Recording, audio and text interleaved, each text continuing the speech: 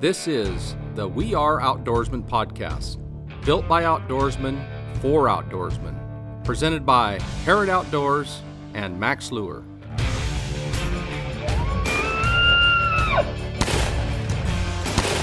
Oh, top line. Top line just got this. That's where it is. Yeah, that was my fish. There we go. So Hoochie does it again. And we're back with another episode of the We Are Outdoorsmen podcast. I'm Britton Ransford, the producer. I'm here with Richie Herod and Bob Loomis, both of our hosts. Today we're going to talk a little bit about something we're pretty lucky to have in Central Washington, is a winter kokanee fishery. We have Lake Chelan, which is kind of where we spend a lot of our time fishing for the kokanee, but you want to get in and talk a little bit about how we're catching those fish and what we're doing? Yeah. The winter kokanee fishery is a little bit different than, fishing them in the early springtime, late spring, early summer, where the fish are closer to the surface. They're more congregated. During the wintertime, it's a totally different style of fishing. And you're looking at you're hunting fish. You're hunting little groups, and they're not in big schools like when they school up. Let's face it, fish are they're no different than anybody else. They're looking for food year round. They got to find food. In the mid-spring to early summer time frame, you've got warmer weather, you've got more plankton, you've got more food concentrated, they go into shallower water. There's so many things that add into this. During the winter, you're looking for small groups of fish. Mm-hmm. And, it depends on that thermocline in the whatever body of water that you're fishing on where they're at. I personally have caught fish at 247 feet. It's one of those things that it just depends on where the food's at and where those fish are at. And they don't seem to be in large groups. So you're looking for smaller groups of fish. You're looking for a thermocline or somewhere, a depth at where those fish are at. So you've got to obviously be able to read your electronics and rely upon your electronics on showing you what, where, how, things are going. When it comes right down to utilizing product, you're fishing a little bit slower. They're a little more lethargic. They don't chase stuff quite as much. So it's a little bit slower fishery all the way around. It's no different than any other fishery during the winter. Fish, slow down. Slow down. Sure. Yeah, Bobby and I have a saying, and it's you never leave fish to find fish. That kind of goes out the door when it's time for the winter fishery. In the summertime, spring and summertime, we'll wear a hole in the map on our GPS, just turning on groups of fish that will pretty much stay in those places, and we'll just pound the heck out of them little bastards, And but in the wintertime, you might see a group, catch a fish, turn on them, come back through that group again, and they're not there. You're not finding them on your finder. You got to drift one way or the other to find where they go. So you have to move around a lot more. Yeah, the old turn back on the fish and Mm-hmm. Instead of trolling for another 300 yards, right? That's if you want to put fish in the boat really quick, that's how you do it. Right. But in the wintertime, that whole thing kind of goes out the window because those fish are continually moving, and you have to be able to either follow those fish or, run an area that has a number of fish, but they're in way smaller groups. You won't find those big schooled up schools of fish, no, like you usually do in the spring and summer time frame. So it's one of those things that once you find a depth, you're generally going to find those fish at that depth. Right. So it's just a matter of hitting an area and knowing that you're going to have fish within a given area itself, but it's something that, it's a different style of fishing for kokanee. Yeah, and I know one thing too is normally in the spring and summer when we're trolling, we troll with the contour of the lake bottom. So you're parallel with the shoreline and you're trolling up and down at a depth, and that's where those fish are. Sometimes we found that if you troll across the lake rather than down the shoreline, that these fish will be, in deep water, but in shallow water and deep water, but always at the same depth. But you find them, in a different way, trolling with the boat, which is actually kind of fun for me because I really like the hunt. I mean, it's a lot of fun. Oh, absolutely. Trying to find it's you're having to work harder, think a little bit more during the wintertime in order to put fish in the boat, consistently. And that's a little hard for us, think a little harder. Oh, exactly. Come on, really? It's cold. I don't want to be out there. You ask me to think. Oh, yeah. 20 degrees out and blowing and, you're out there. And, come on. Jeez. Especially if you're in an open boat, man, that's miserable. But it's kind of nice to have the cover up and, get a little bit of heat going in there if you can, and maybe some special coffee, and away you go. Oh, special coffee. Oh, yeah. Oh, yeah. So these fish are pretty lethargic. What's like your ideal presentation? How tight's the leader? You're trying to agitate these fish. What are you, throwing down right off the bat? Generally, that time of the year, you're not trying to use your shorter leaders to where you're getting the fish, trying to create a strike where you would in the late spring, summer time frame. Using beaded products like the double whammy, Kokanee Pros, things like that. Things that are a little bit longer leaders, not quite as much movement. You're still getting the attraction. You're still drawing the fish to that bait, but they don't seem to be running short type leaders and running things, with your big Dodgers don't seem to work nearly as well as the attraction, drawing the fish at least to that bait. And those baits seem to work really well with not quite as much movement as what you would in the spring, late summer time frame.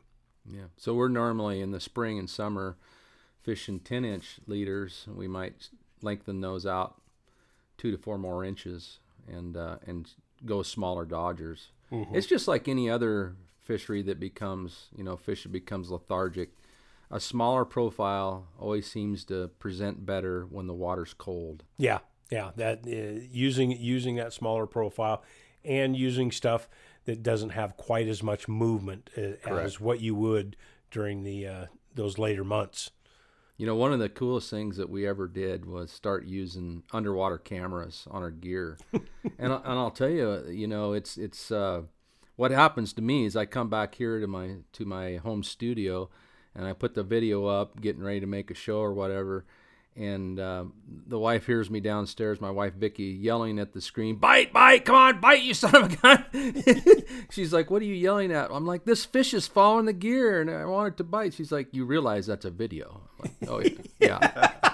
I do realize that now." Yes. I'm telling you what, when we first started fishing with those water wolves, 6 years ago or something like that, it would drive me absolutely nuts because you'd sit and watch that fish and they would follow it and you go, "Oh my God, bite the damn thing." Yeah, why aren't you biting? Oh my God, I just go absolutely nuts. Pretty soon I have to turn away. I can't watch it anymore. I think, but it is cool, all joking aside, because you learn so much by watching that. You watch what the fish behavior is, for the lures that we're using. You could see when we had an inside turn or an outside turn, we speed up or slow down the gear on a turn.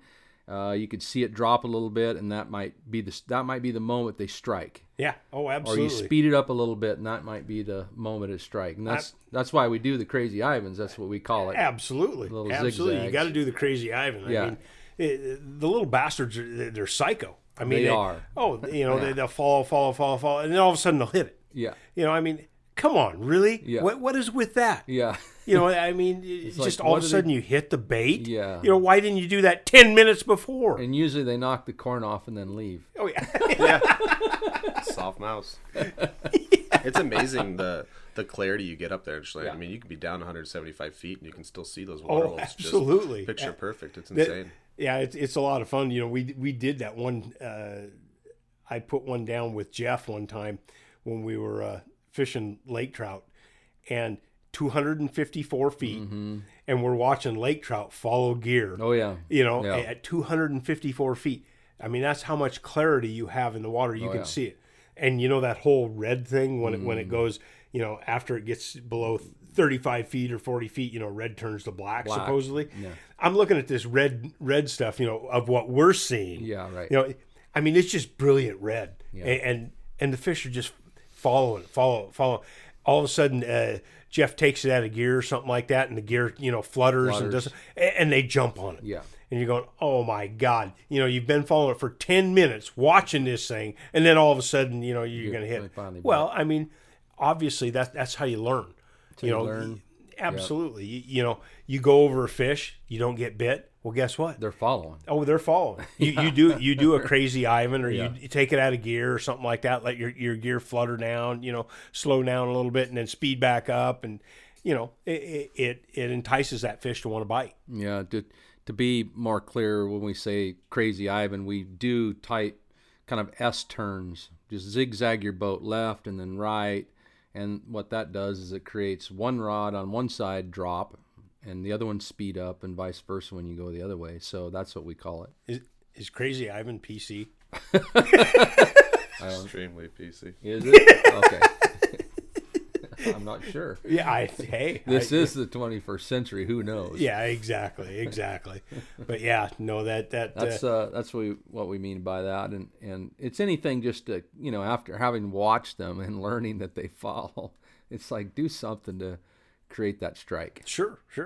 You know, you troll through a batch of fish and you don't get bit. Guess what? You got fish following. Yeah, You got fish following your gear. You know, whether you slow down, whether you turn a little bit, which, you know, your inside rods will drop, your outside rods will speed up. Right. You know, something to create something a little bit different to try to entice them to want to bite. That's what you're wanting to do. Yeah. And during the wintertime, you know, it's imperative that you try something like that, because of the fact that, you know, they don't react the same as what they do in the springtime when it's an easier fishery. right, exactly. So Now, is that pretty much isolated to Lake Chelan, or is there other lakes, you know, in the Northwest that you can fish for kokanee around? you know, there's not a lot that you can fish year round that fish really well.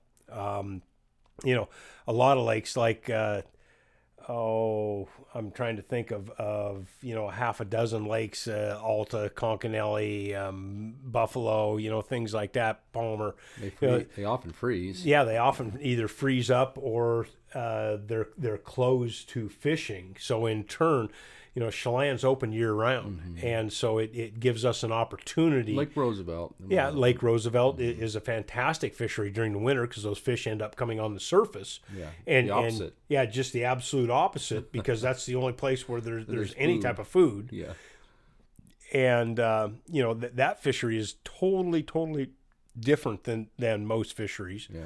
But it fishes extremely well in the winter months for the kokanee when you can find them. And you know, once you find them, it's a game on. Yeah, for open water. And I suppose a topic we ought to talk about sometime is fishing kokanee through the ice. Oh, There is that as well. Oh man, That's probably for another time. But, yeah. But when we're talking about open water, you know, especially here in north central Washington, it's really Lake Chelan, Lake Roosevelt, which is the upper part of the Columbia above Grand Coulee Dam. And so those are the places that we have the best luck. And it is interesting that where we find kokanee are very different in those two bodies of water. One's a river and one's a lake. And the water's doing different things. The food's in different places. Yeah, absolutely.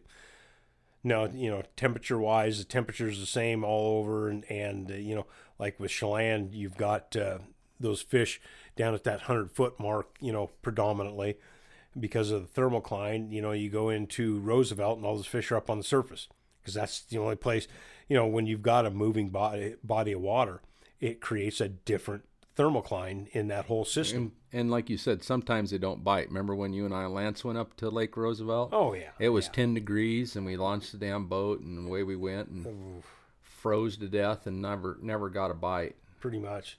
That bottle of Crown Royal felt good. Maybe that's why we didn't catch any Special fish. coffee.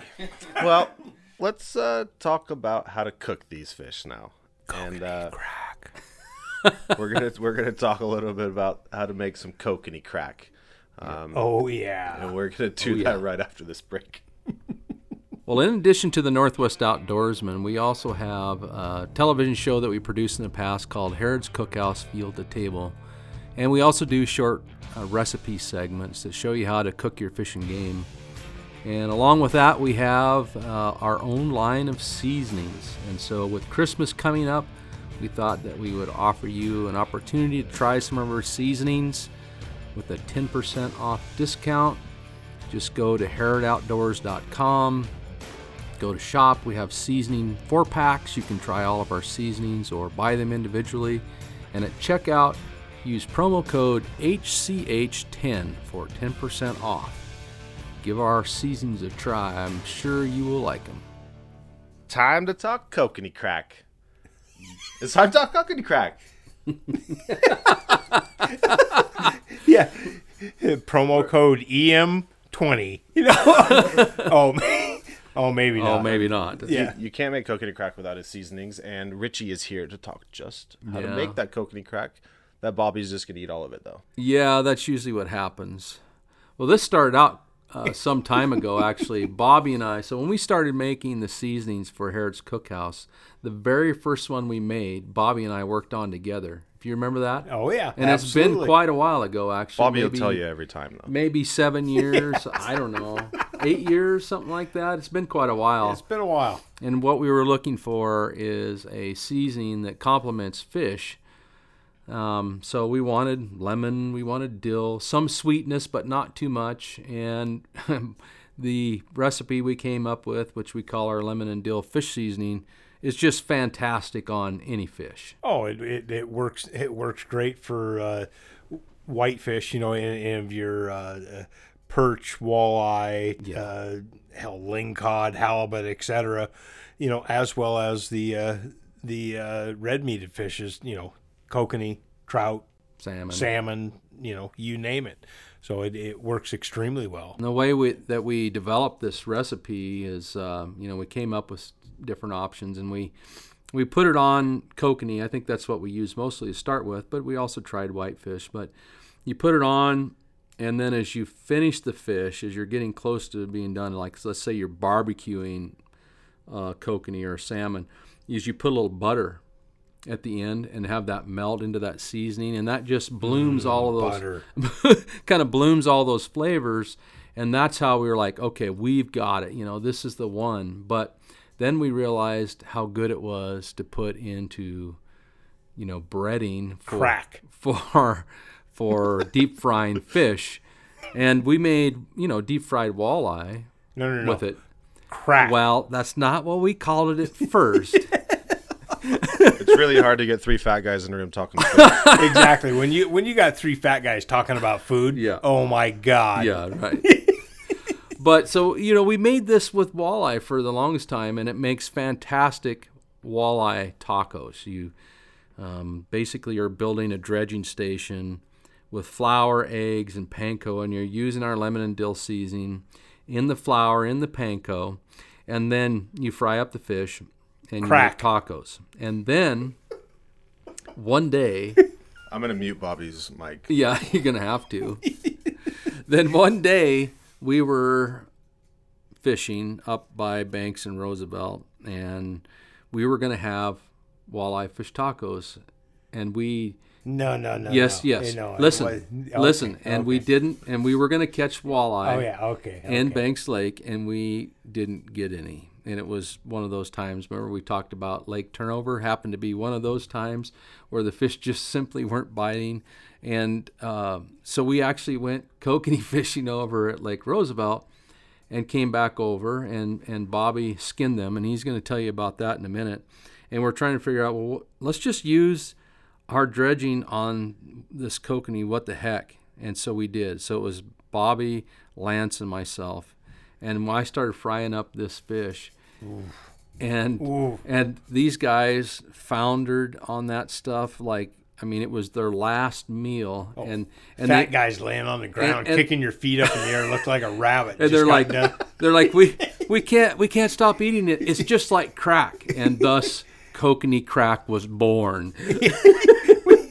I'm telling you what, that it was one of those things that, you know, when you eat something for the first time, and there again, we used to eat deep fried spring Chinook.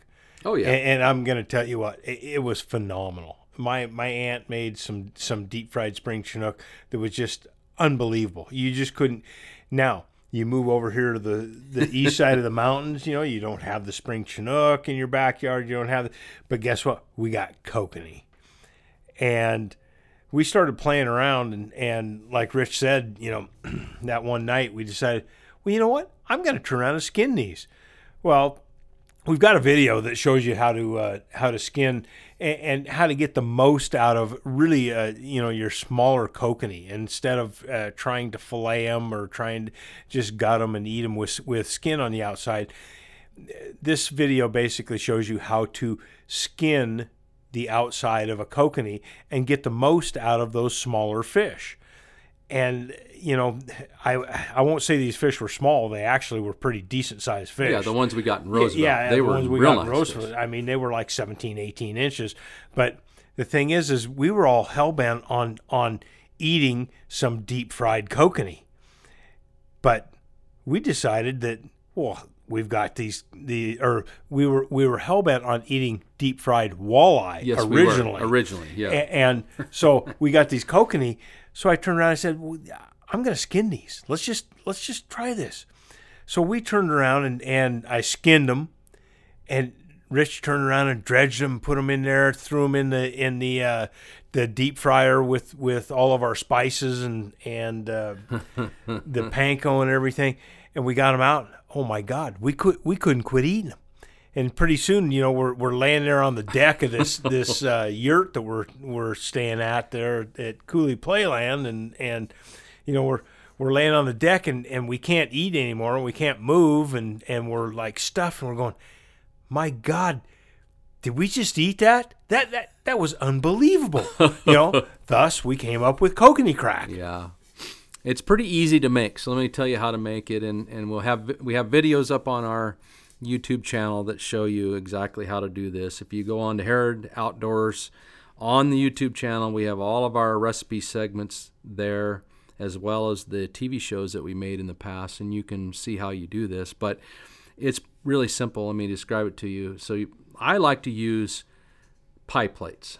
If you use a pie plate, it's nice because you have a good area to work in rather than a small bowl. But you take your kokanee, either skinned or filleted with skin off, and that's kind of a key here. Take the skin off, and then cut them into the pieces you want. If they're small kokanee, you can kind of cut a kokanee in half, or you can fry them whole, depending on their size, whatever fits in your fryer. Then what you do is you put flour in one, add some of our lemon and dill seasoning. Break 3 or 4 eggs in one and mix it up. If you add a little bit of water, kind of loosens the eggs, makes the eggs stick a little bit better to the fish. And then your final tray has panko, and then you put our lemon and dill seasoning in it. And it's important that you add the seasoning. Don't be shy. Oh yeah, don't be shy with because the seasoning, once it's fried, is where all that flavor really comes from. So you take your fish, you dredge it in the flour, shake the excess off, put it in the egg wash, get the whole thing wet, put it in the panko, and then bread it that way. Now, the other thing that we like to do is once you do that, it's good to let it set for about 20 minutes or so. And what ends up happening is that egg wash will swell the panko a little bit, and it actually adheres to the fish better. If you've ever had fried fish where the breading fell off, it's probably because you went a little too fast. So if you, between the flour and the panko, which kind of swells a little bit and adheres to the fish a little bit better, it'll save you. And then just deep fry it until it's golden brown. You don't need to go any further. Usually that's at a temperature about 350 for your oil. 350 to 360 is an ideal temperature. And then, man, there's so many ways to eat it. Now, Bobby, tell them how to eat the little kokanee so that they don't have to worry about the bones, because that's, and you show that in the video a little bit. Yeah, just showing it in the video. You know, it's really nice when you skin those fish. You've got no skin on the outside. You've got nothing but fish with you know, a whole fish with the center bone in it still. But as what you do is you eat it off the outside on one edge. You pull that meat off, and you can eat that one side of fish.